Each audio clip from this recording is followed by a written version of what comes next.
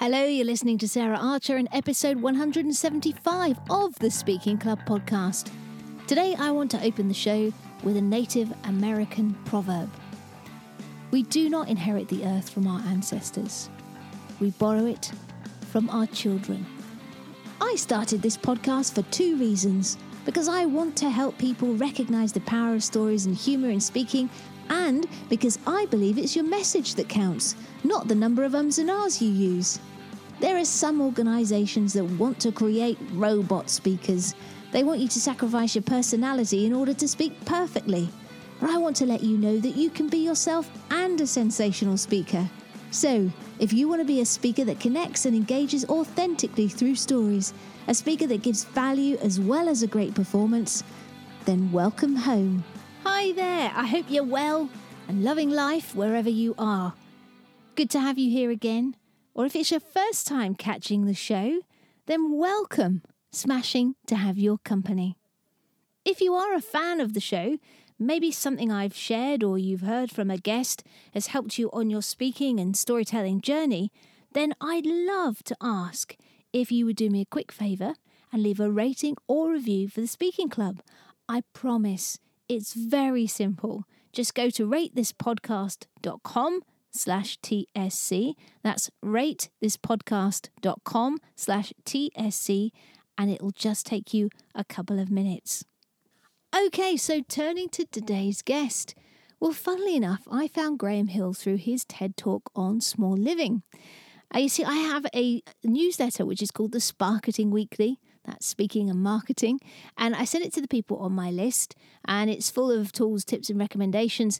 And one part of it I spend looking at a talk, and I give them the link to the talk, and analysing that, giving some feedback and coaching points so that they can use that as a learning tool for their own speaking. So I was analysing Graham's talk, and I was so impressed with it and his message that I reached out to get him on the show. And here we are.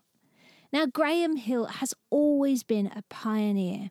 Early on, he created and sold one of the first internet companies, which gave him the opportunity to shift his focus. And since then, he's created more companies, but with a different focus on influencing the narrative around sustainability, some of which have been featured by the New York Times, Dwell, Discovery Channel, and the Minimalist documentary. If you haven't checked that one out, go and have a look at that. I think it's on Amazon, but it may be Netflix. I don't know. Either one of those, The Minimalist, go and have a look. Anyway, today he is a leading figure at the intersection of entrepreneurialism, innovation and sustainability. He's one of Fast Company's 100 most creative people in business, and he's sought after for his ability to clearly communicate how we can all create a simpler, wealthier, greener and happier planet. He's presented at many prestigious conferences, including 2 main stage TED Talks. And as I said, one of those influenced me, but they've all reached over 10 million people.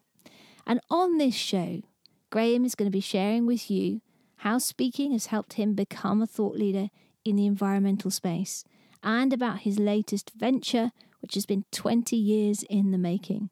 It's called the Carbonauts, and it's the culmination of Graham's environmental career and the start of a movement that could tip the balance in nature's favour, so that our planet and future generations are much safer. So, let's hear from Graham right now. Welcome to the Speaking Club, Graham Hill. Thanks for having me. Oh, I'm very excited, as I always say I'm excited about my guests, and I genuinely mean it. I've seen your TED Talks. I know what you're about, and I think the audience is going to really love the message. So let's start off saying what happened, because I'm curious about this. What actually happened and when to start you on the mission that you're on today? Well, I guess I came by it naturally. I have hippie parents, although they argue that if they had jobs, and so that disqualifies them from being hippies, but that's another topic. I had hippie parents that are always really energy focused, and I grew up in the country, and there's a lot of health food and heating with wood, huge gardens, cows, horses, geese, chickens, dogs, cats, raccoons, lots of animal life around. And hiking and just outdoors. And so, I think largely my family really inspired me this way. And then I probably later on in university and architecture school, somehow came across a book called The Diet for a New America, which is all about vegetarianism, and ended up being a vegetarian for 5 years back then. So those were probably the formative bits that got me into this topic area. And then I built one of the early internet companies in '95 with my cousin Tish Hill in Seattle, and I had some success there. We grew it to 60 people and sold it. And so that gave me a little bit more of an opportunity to be choosy about what I wanted to do with my life. And so that's when I really, luckily, sort of got back into environmentalism. And really the first project that was successful in any case was treehugger.com. And that's really sort of my point of no return back in 2004. Cool. So how did you go from outdoorsy type? Clearly there's affinity with the outdoors and nature and stuff, and architecture into an internet business. How did that happen? I think I always wanted to be an inventor is the reality. I'm not quite sure why, but back in the 70s, I guess in the 80s, industrial design just wasn't as much of a known sort of thing back then. And so I ended up in architecture. And only in architecture school did I realize, actually via dating a woman named Allison Phillips from industrial design school, that there was even such a thing as industrial design.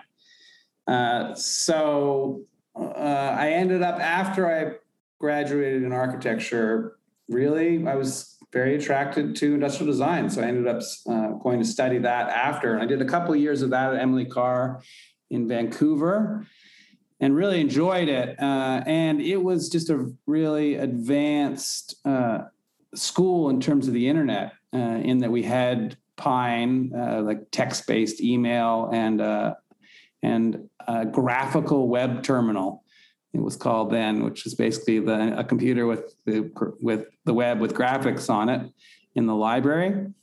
And I was doing multimedia, CD-ROM kind of stuff, 3D modeling. And I was very attracted to the idea that a small team could create something that could be a sort of worldwide phenomenon, just in general with the CD-ROM kind of stuff.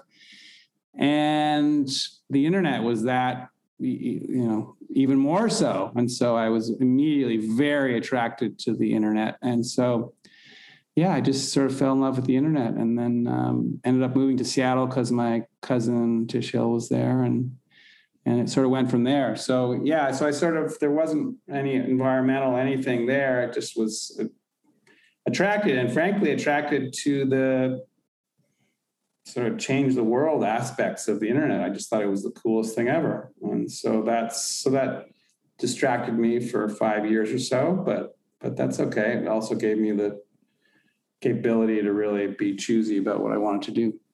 So was it all around industrial design, the agency or was it more related to internet and messaging, or?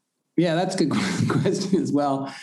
I mean, I really, at that point, I'd done 7 years of design school and of various types. And so I tend to feel like I'm a designer of all kinds of things. And so I definitely brought that to it. And, at that point industrial design is very applicable. You're designing products. And we in fact started one of the early information architecture groups, is what we called it. So really trying to apply design to the internet because it was sort of new. And my friends Kelly and Karen ended up starting their own company, which is now over 20 years old at this point. So cool. So you were pretty much a pioneer in that space. Well, yeah, very much so. Yeah, we were literally running around pitching people on building websites, trying to paper brochures and saying, "Hey, this is why you should be on the World Wide Web." It was literally a time when people were confusing their email addresses and their website addresses. 95 was early. early. Yeah, So yeah, brilliant. very, very much on cutting edge of that.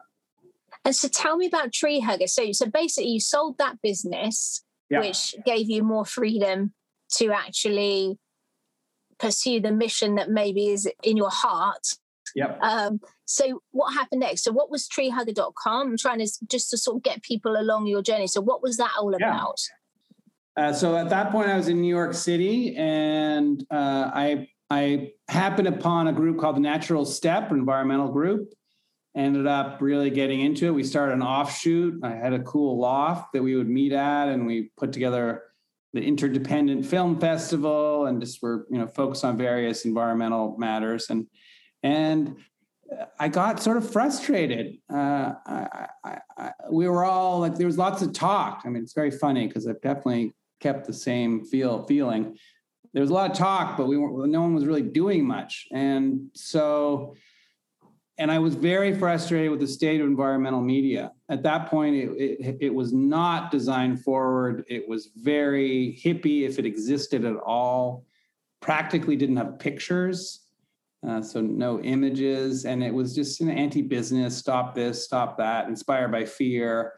And I saw what I continue to believe is a very exciting green future that, like, really positive and pro-business and pro-city and cool and exciting and inspiring. And there was literally nothing out there. So Tree Hugger was really innovative at the time. It's a tongue-in-cheek name, sort of making fun of the hippies, even though we love the hippies. It was a modern architecture, product design, fashion, environmental news. We just covered everything. And the idea was we wanted to mainstream green. So it was not mainstream at that point. And so we had a very different approach. We were very aggressive. It was one of the early blogs. So we had that going for us, which was great. We pushed really hard. And so very quickly, we were the biggest green site on the web, and held on to that for a couple of years, probably, until the big guys all got on board. And Tree Hugger was great. So it was about this exciting green future and really helping people see what I could see in my head, bring it together in one place. We had an amazing team, including Meg O'Neill, who's now working with me on the Carbonauts. And it was inspired by hope. It was modern. It was, you can wear a collared shirt and live in the city and still call yourself an environmentalist. And so it was terrific. And it's still going strong. Lloyd Alter, who I hired back then, is still at it, which is great. And my friend Neil Vogel runs it as ended up being part of Discovery, and then later part of Dot Dash, which is part of IAC. And they're still doing terrific work. And Tree Hugger served literally billions of pages, and it's still going strong. And I'm proud of it, and they're still doing terrific work. So clearly, you're a visionary. I think that's coming across loud and clear, and it's trying to enable people to catch up or get on the same page. So from Tree Hugger, what happened next? Because I mean, where were you at this point? So you how long were you there for, and when did you sell that, and what happened next? So that was 04 to 07. I sold it to Discovery Channel. Discovery. Yeah. Worked for them. They were terrific. Love that company. Worked for them for a couple of years. They were great. Did a lot of press. Did a bunch of TV. I guess it was at that point that I did Weekday Vegetarianism, one of my TED Talks, which was great. Still going strong. But I'm an entrepreneur, not a corporate guy. So they were great to work for, but after a couple of years, it was time to do something new. And so I ended up working on a project called Life Edited, which is sort of going back to my architecture, product design, and construction experience back in the day. And the idea was simply that if you apply design, technology, and some minor behavior change, that we can create very compelling, smaller lives, as evidenced by you in your camper recording this. Yeah, we absolutely subscribed. We've downsized and downsized and downsized because I mean, I don't want to stop you, but just for me, I realized like at a certain point in my life, it's like when I'm on my deathbed, it's not going to be what I own. I'm going to be thinking about is what I haven't done. And, you know, and so I've changed a lot in my life, and, you know, I'm vegan now, and, you know, I'm bought into this, which is why I love your message. So that's cool. So did that, because that TED Talk was brilliant. And Thanks. I love what you did in that space. So I think, could you just like share how small the space was and what you did? Yeah, so Life Edited was essentially a big proponent of small living. And the idea that if we do smart design and technology, we create just smaller, better spaces that are just really efficient. And the smaller you make something, the easier it is for it to be green. It's just less materials. It holds less stuff. It's easier to heat and cool and light and clean, et cetera. And so we did a bunch of terrific projects, including 2 apartments in New York that I lived in, with sort of transforming. So one of them was 420 square feet. One of them was 350, the second one. So moving walls and Murphy beds that fold out of the wall over a couch kind of thing, and hidden tables that extend, and stacking chairs, and just really smart transforming design so you can do more with less. And so I did a couple of those, and I did everyone always would say, what about family? You can't do that with the family. And so then I did one in Maui. We did one called Life Edited Maui, and that is 1,000 square feet, 4-bedroom, 2.5 bath. And a bunch of the rooms transform as well. And so basically did something for a family, and then layered on the off-grid aspect. And so that one is full solar, not grid connected at all, water catchment, composting toilets, and electric cars and that sort of stuff. And it's fantastic. That's in Maui. So that was the Life Edited. And so the Life Edited was really fun. And I think we helped popularize small living and added to that party. But ultimately, I realized that I didn't really want to be an architect, and I didn't really want to be a developer. And so I a couple years ago decided to move on from that, back burner that. Excellent. And I'm going to come back to talk about the Carbonauts, which is your current baby. Yeah.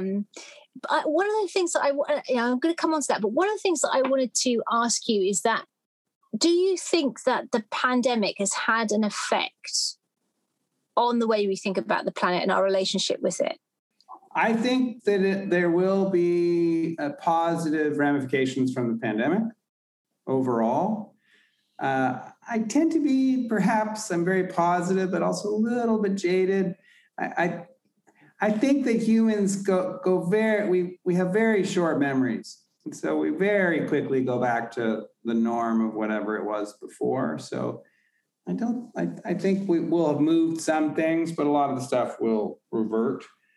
But I think that the big silver lining with COVID is that we were able to see that if we do ultimately feel threatened, and we can really get our act together.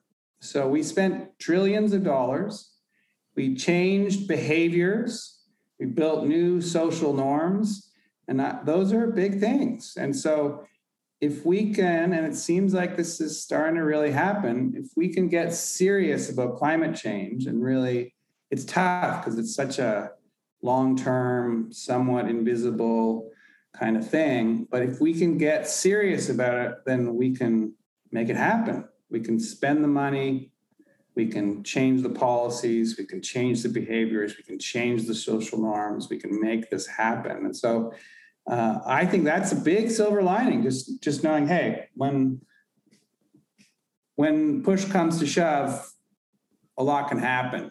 We just sort of proved it. And I feel like personally, I wouldn't have known that before. Like, it was good to see. So it was a good sort of test run for us. And hopefully we clue into the true emergency that climate change is and do the same, because there's this incredible green world just around the corner with so many advantages for us on financial and health and just, allowing our species to survive and all the other species, frankly. So I think the pandemic overall was good. It was certainly good on people probably realizing, wow, well, that's not so bad if I don't fly around all the time. And probably more importantly, just has really helped people see that they can work from home. And companies are now understanding, wow, we can actually get a lot of stuff done. We can make for smaller offices. It can make for less commuting, which is, dangerous, a disaster in terms of the environment, not good for your overall lifestyle, et cetera. So I think we've woken up to telecommuting and the advantages to it. And I think that's terrific. I've been doing it literally since 2000. So it's a sort of funny thing for me. I've basically, been doing it for a very long time.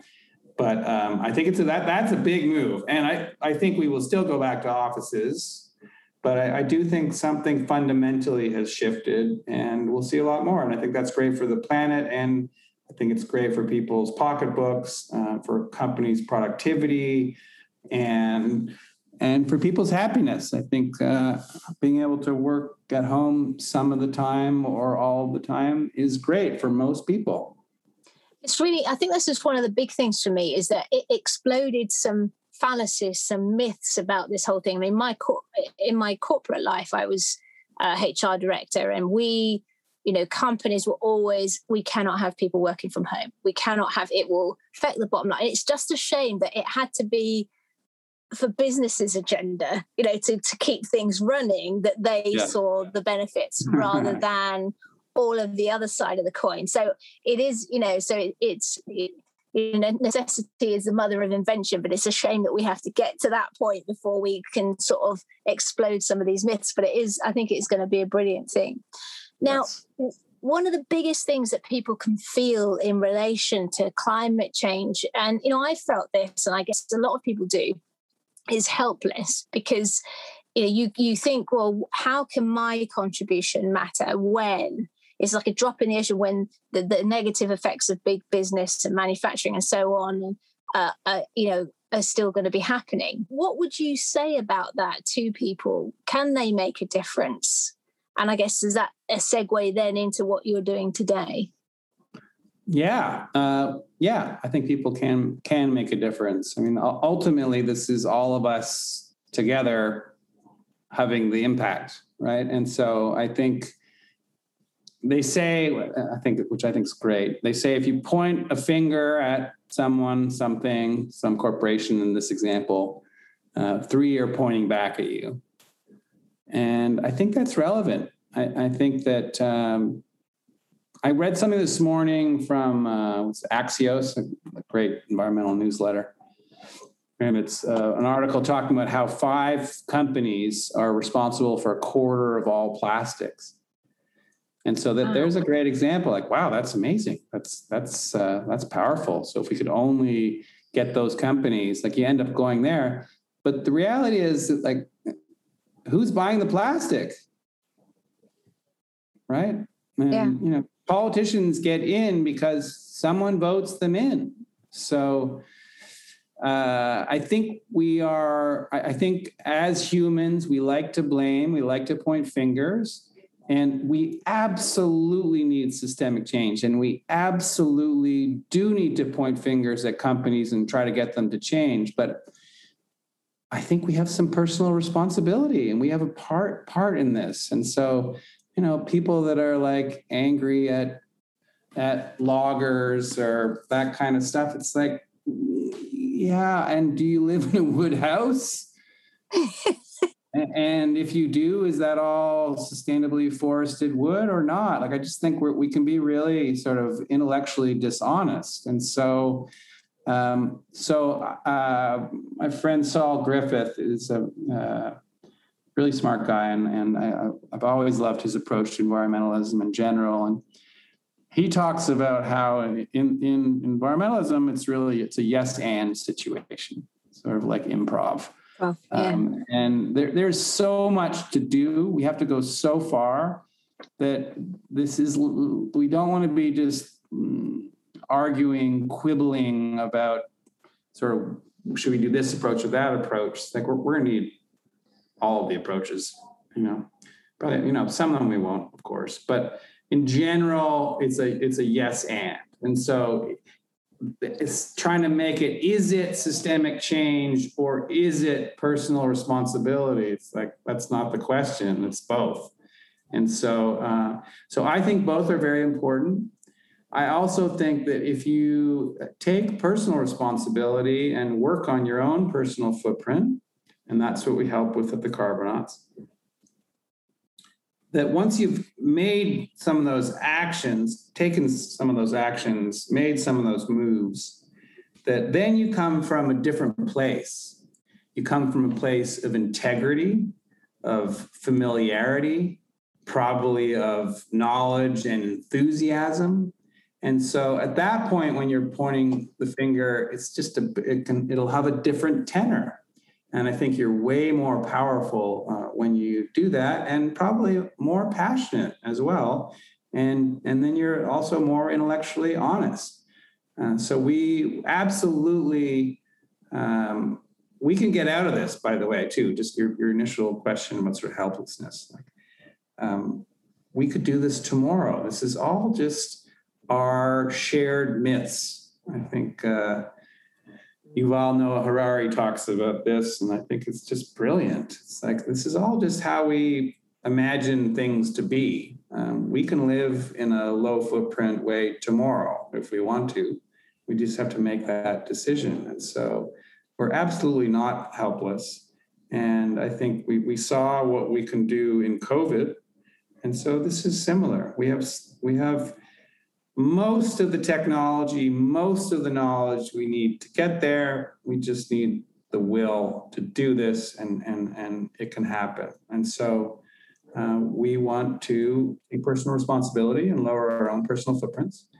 And we want to point fingers at politicians, at governments, at corporations, at specific people. We want to do that. We want to pressure. We need to build the social norms that we need to live in this new manner. And by the way, it's a great new way to live. And it's going to be amazing. Electrification of everything is going to make our air nice. There's great healthy food. Like, it's going to help our health. It's like, and there are jobs in here. And we can figure this out. There's often a perception that this is about sacrifice, but there are so many. You're just starting to point them out, and perhaps you can add more to it. But certainly, my own experience is that when you take on board some of these things and follow them, there's so many personal benefits. Yes. Lifestyle. You have more space, more freedom. There are a lot of benefits, so it doesn't have to be a sacrifice where you lose things. You can actually gain, and it's about shifting that rhetoric and perspective of people. I agree. I think we're very fortunate in that already most of the solutions are really compelling, better solutions than they're replacing. So we're very lucky. But say a few of them require a little bit of sacrifice. We're literally talking about the survival of our species. I mean, this is not a question. Like, all of our institutions agree with this. The vast, vast majority of the scientific community, like, this could not be clearer. So yeah, imagine if we had to sacrifice a little bit so that our species might survive. Okay, I think we can do that. But luckily, so much of this at this point, and it will only get easier, is amazing. So if we want to talk about Carbonauts, we have what we call the Big Five, which really I think we're going to call the Big Six pretty soon. But the Big Five Most of them are very compelling. So the big five are renewable energy, plant-rich diet, reducing food waste, and composting. Those are all under food. Electric driving, electric vehicles, flying, reducing and optimizing offsets. And the sixth would be sharing, just telling people about it. So let's just go through those in terms of sort of compelling solutions. So renewable energy. At this point, most people in Western societies, I would say, can sign up for renewable energy from their utility within about 10 minutes, and it will cost them something. And so for some people, this is more of a challenge. I would also note that there's a very clear correlation between the size of your footprint and how much money that you make. And so if you don't make a lot of money, you literally, in my opinion, have less responsibility in this respect. If you do have money, then it's not a big deal to buy renewable energy. That's if you buy from your utility. If you don't buy it from your utility and you perhaps own a house, that is solar panels on your rooftop tend to pay back in 5 or 10 years, depending on where you are. They're a terrific investment. And so that is very compelling. Community solar, I'm not sure the situation with that in Europe. I think it's actually even better than in the US, but community solar, you can sign up for that as even a renter, and that will typically save you money. So, renewable energy, some great solutions. And how are they going to affect you? I mean, at worst case, they may cost you a little bit, but you've got all the same electricity. It's all good. Food, a plant-rich diet, the sort of the less meat that you eat, the healthier in general you're going to be. Do you not get to, perhaps you're not eating as much of your favorite hamburger? Yeah, that might be a sacrifice for you. It also, on the the flip of that, it might actually be really good for you, and you might live longer and healthier. So there's some great stuff in food. Reducing food waste in the US, I imagine somewhat similar in the Europe, except probably less because you tend to buy more often and have smaller fridges.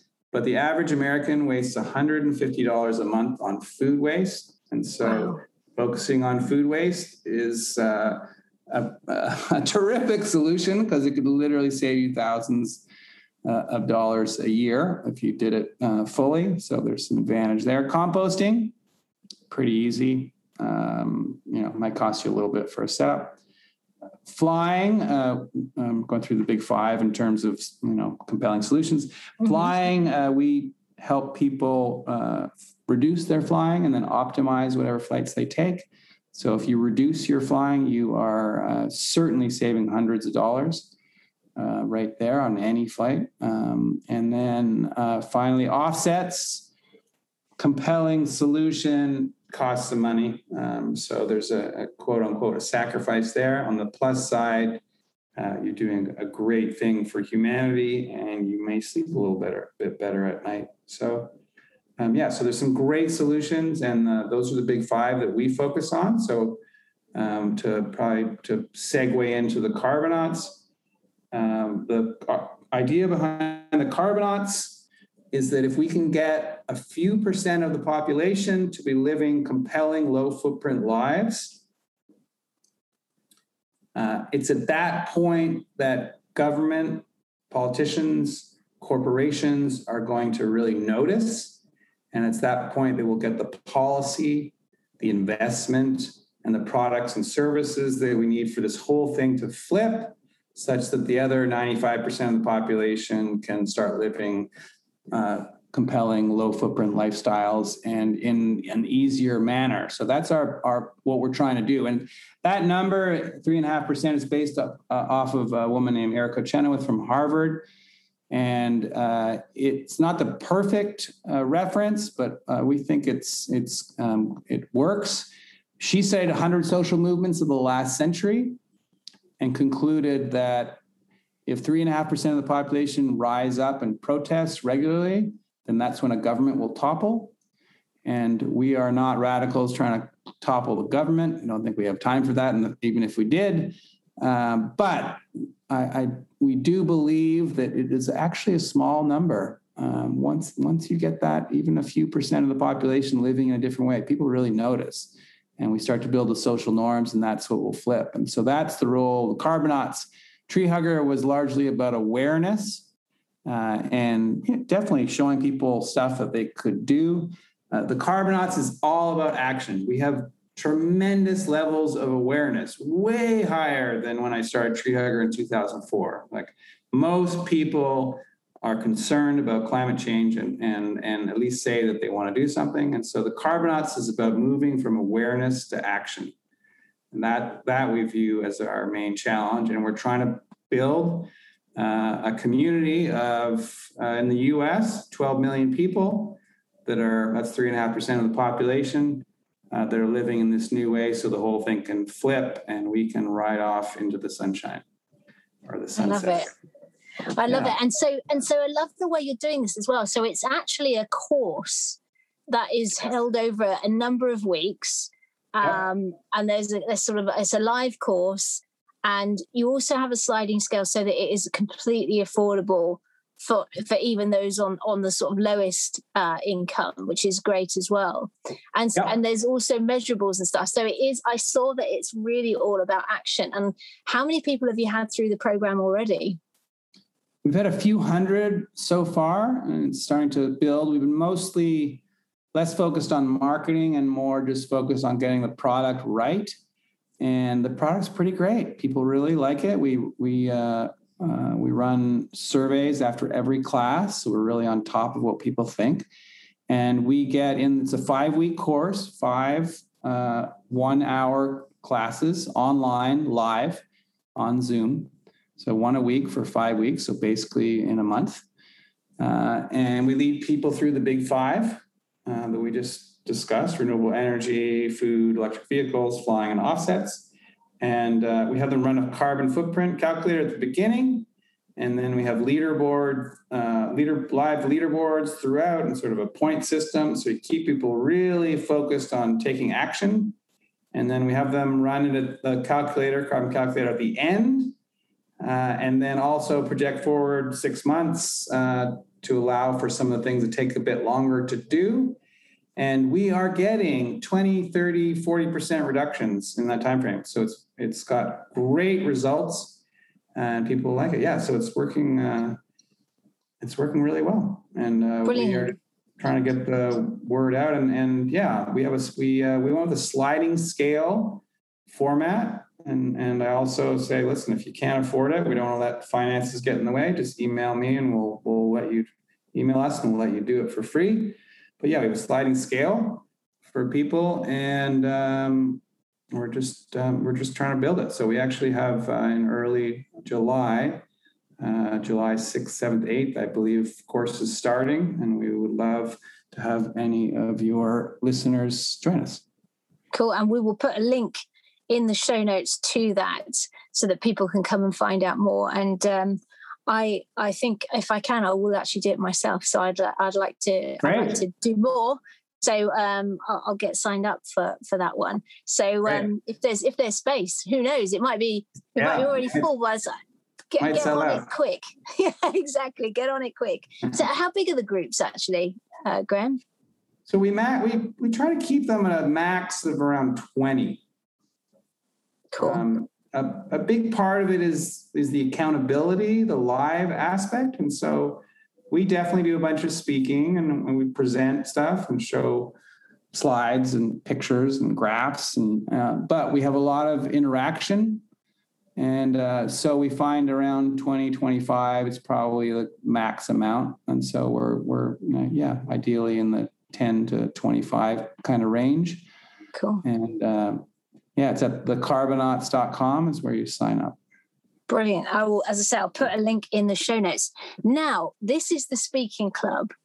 So I'm really interested in finding out from you what part you believe speaking has played in enabling you to become a thought leader in this area, to see your vision come to life. I think every entrepreneur is a salesperson of sorts. So speaking is a big part of that. Being able to tell a good story, being able to inspire staff, clients, the public. So speaking is actually really important. I sort of fell into it strangely, and it's great for those of you who find it scary. A lot of people are really scared of public speaking. I just would say that it took me a little time, but certainly I can remember in the late 90s with my company in Seattle, just having to stand up and say a few thank yous. We won a Washington Software Award, something like that, Software of the Year Award, can't remember. And I just being terrified.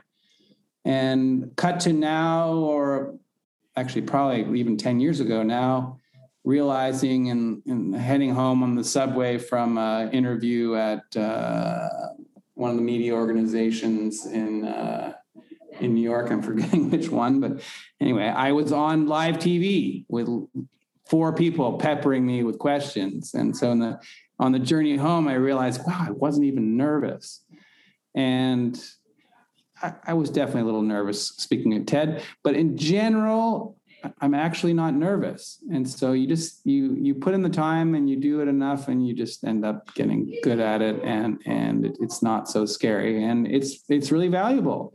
And if you have ideas, it is definitely a war of ideas out there. And so if you have ideas that you want to get out into the world, then you need to be able to learn to speak about it. And so I've hopefully been getting better and better over the years. And it's so rewarding. My couple of TED Talks have gotten over 10 million views. And one of the most rewarding things ever is when I hear from people, and I hear from both talks. One's on small living and one's on weekday vegetarianism. I just hear from these people that reach out and say, hey, you changed my life.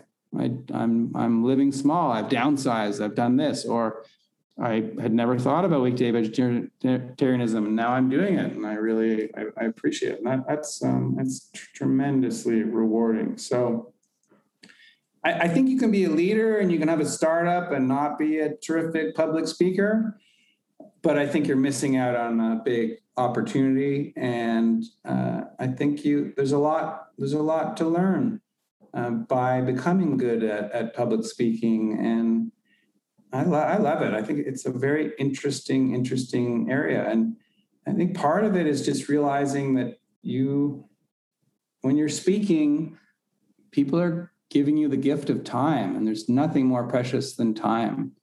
And so you have a real responsibility to try to make their time worthwhile. And I feel I'm not very new agey, but I sort of feel like you're channeling something. And try to make it worth their while and try to channel something good. And there's a real partnership with you and your listeners, and it can be a very beautiful thing. And I think evidence of that is just that certain groups that I've spoken with have had me give different levels of quality of my talks. And so like one that was memorable for me was there's a lovely guy named Tony Shea, who unfortunately, rest in peace, died not that long ago. And I spoke to Zappos at their all staff, and he just created such a great culture there that it just was so much fun, and I could just feel it in the room, and it just made the whole thing so inspiring. I gave one of my better talks there. So I love speaking. It's really interesting because I find, certainly working with the people that I work with, is once they shift from making the talk about them to seeing them as the vehicle for their message, yes, that's when the nerves fall away. When you are focused on being, and you mentioned the word channel there, when you become that channel and you're more focused on landing it with your audience so that you can make a difference, that's when it becomes less about you and more about that thing. So absolutely right. And that's I at some point clued into it and revisiting it right now, like with the Carbonauts. Like we try to constantly remind ourselves we're not doing a great job yet in terms of in terms of social media, newsletters and that, but we keep saying to ourselves, make it about them, make it about them, make it about them. Absolutely. That's really who it's about. Absolutely. Cool. Okay, listen, thank you so much for sharing about it. And I think, that's just to sort of nail that point home as well. It is about you being a vehicle for your message, but also, we are human beings, we're selfish creatures at heart. So creating that burning platform, that reason for people to act, that shows them that it's good for them as well as, altruistically good is really worth doing as well when you're putting a talk together. Cool. Okay, good. Right. I have some standard questions that I ask all my guests. The first of which is, I think we've already covered it, is what has speaking done for you? And I think you've pretty much said that it's enabled you to get your message out there. But is there anything else you'd want to add to that? I would say it opens doors. It opens doors. I mean, having been able to deliver a couple talks on the TED main stage, it gives you checks a box for people, makes you worth listening to. And so I think that opens doors and gives you credibility. And in a world with a lot of different people in it, you want to sort of cut through the chaff somehow. And so I think it's helpful. So, at this point with the Carbonauts, it's like I'm actually leading the courses. And so the fact that I have this background, I think helps make it attractive, I become someone more worth listening to. Cool. Thank you for that. And is there a talk that you've done that you thought, oh my God, that was a nightmare, I want to get rid of that one from my memory? Have you had a bad gig, but then got back on the horse afterwards? Have I had bad? I mean, the quality is certainly all over the map, I would say. But generally I've never, I mean, I think that also perhaps making it all about them also probably makes that easier, because it's not about you and you get less focused on you and more about, hey, how can I be helpful to this audience? So I've never frozen or had any of those things happen. That's very good. Okay, so next question. What's the book that you've read that's had most impact on your life, and why? Wow, that's good. Book such a tough one.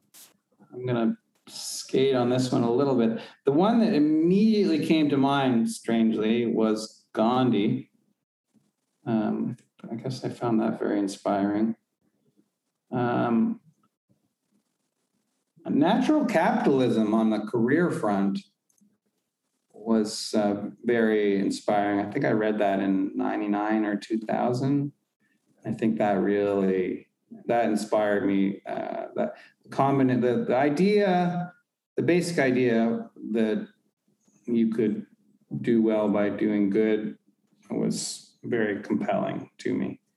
Having just built and sold a for-profit business, I think that was very compelling. So natural capitalism was definitely big for me. Cool. Okay. Yeah. I'll put a link to that in the show notes so people can check that out. Do you know who it was by, Graham? Can you remember who it was by? Natural Capitalism is by Paul Hawken, and I think it's also by Amory. I think it's Paul Hawken and Amory Levins from the Rocky Mountain Institute. Yeah, cool. Those are two great. If you want more recent, just great ones that I'd love people to read, certainly people who are not, or just needs a little push in the environmental area, is The Overstory by Richard Powers, I think. It's a fiction book, largely about trees, lots of people in it as well, and terrific stories, but that makes it sound boring. It's anything but. It's a tremendous, tremendous book. I think it won a Pritzker or something. The Overstory, is it Overstory. Called? Yeah, The Overstory. Cool, okay. Yeah. I've not heard of it. I'll check it out. I'll put a link to that as well. Smashing. Okay. What's the best bit of business advice you've ever had, and why?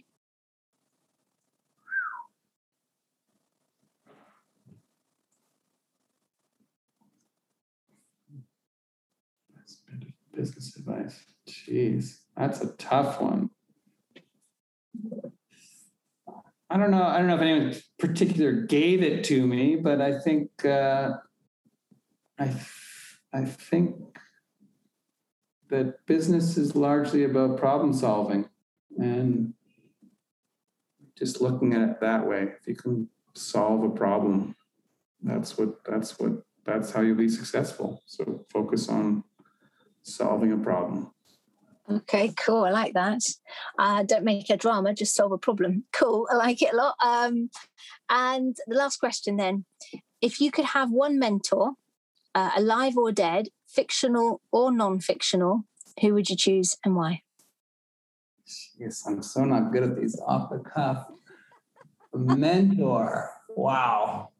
Who would be a great mentor? Carl Sagan? I don't know. Who would be a great mentor? Well, the Carbonauts it's a movement for sure. And that's the way we're really trying to look at it. So I would say I'd be really interested in talking to people who have built movements. So I don't know if that's like MLK or Gandhi or sure they're like Mohammed's. I mean, I don't know. It could be a cult leader, could be a religious leader. I don't know.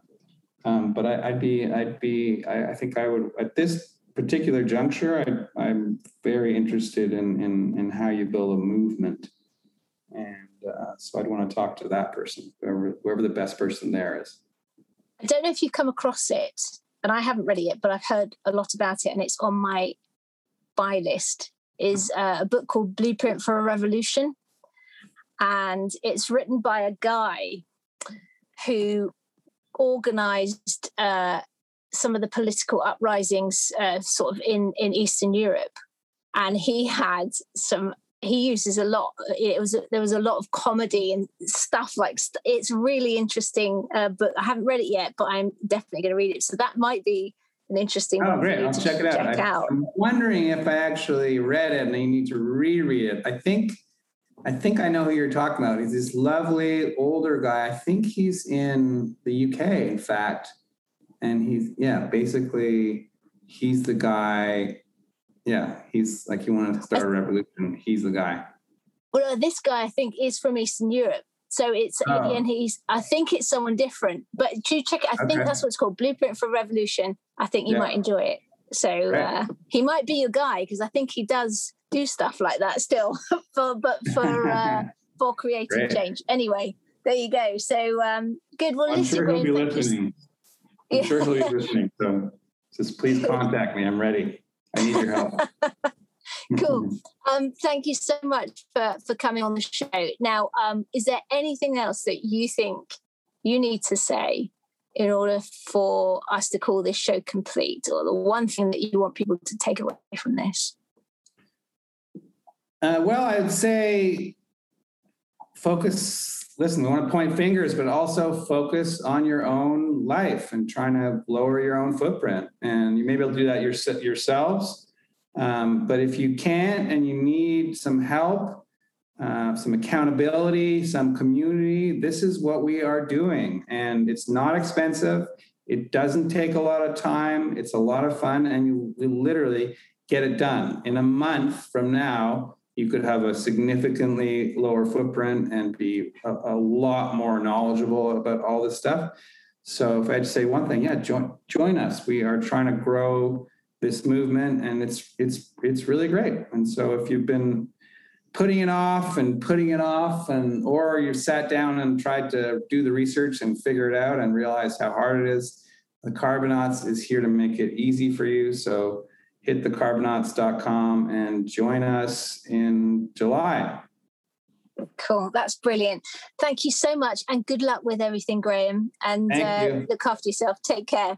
Thank you so much. One of my biggest takeaways from this interview was shifting to a yes and approach to climate change and taking personal responsibility for the things that I can influence.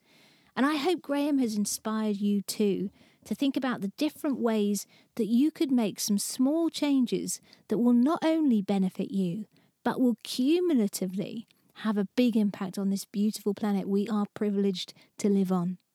Do go and check out the Carbonauts and their fab training if you want to learn more about what you can do to live a more carbon neutral lifestyle. I know I'm going to. Now, the other thing I hope you take away, as Graham highlighted, is that speaking is the best tool for building momentum for your message and becoming a thought leader. So, if you know you want to inspire change and become a thought leader, and you want some help creating that powerful signature talk that will attract and motivate your audience, then let's have a chat. Head over to saraharcher.co.uk and you can book in a free one-to-one call with me. Well, that's it for this week. Thanks again so much for joining me. I'll be back soon, and in the meantime, don't you forget to grab your life by the nuts and get cracking. Bye-bye. Getting to practice your speaking in front of an audience is a crucial part of testing your message and developing your skills and experience as a speaker. Yet opportunities to do this in the right environment can be hard to find. Add in the chance to get expert feedback and coaching on your content, structure and delivery, and the opportunities are even fewer. But that's what you'll get as a member of the Speaking Club Live. Each week we'll be focusing on a different aspect of business speaking, from pitching to presenting to videos and lives. There'll be hot speak slots, and you'll get the chance to practice sharing your message, your storytelling, your humour, and all the different aspects of speaking in front of me and other members. Then you'll get feedback and coaching from me and your peers so that you're moving forward on your speaking journey with accountability and support. If you'd like to find out more about how you can become a member of the Speaking Club Live so that you can build your confidence, improve your delivery and become a better speaker, then go to saraharcher.co.uk/club now.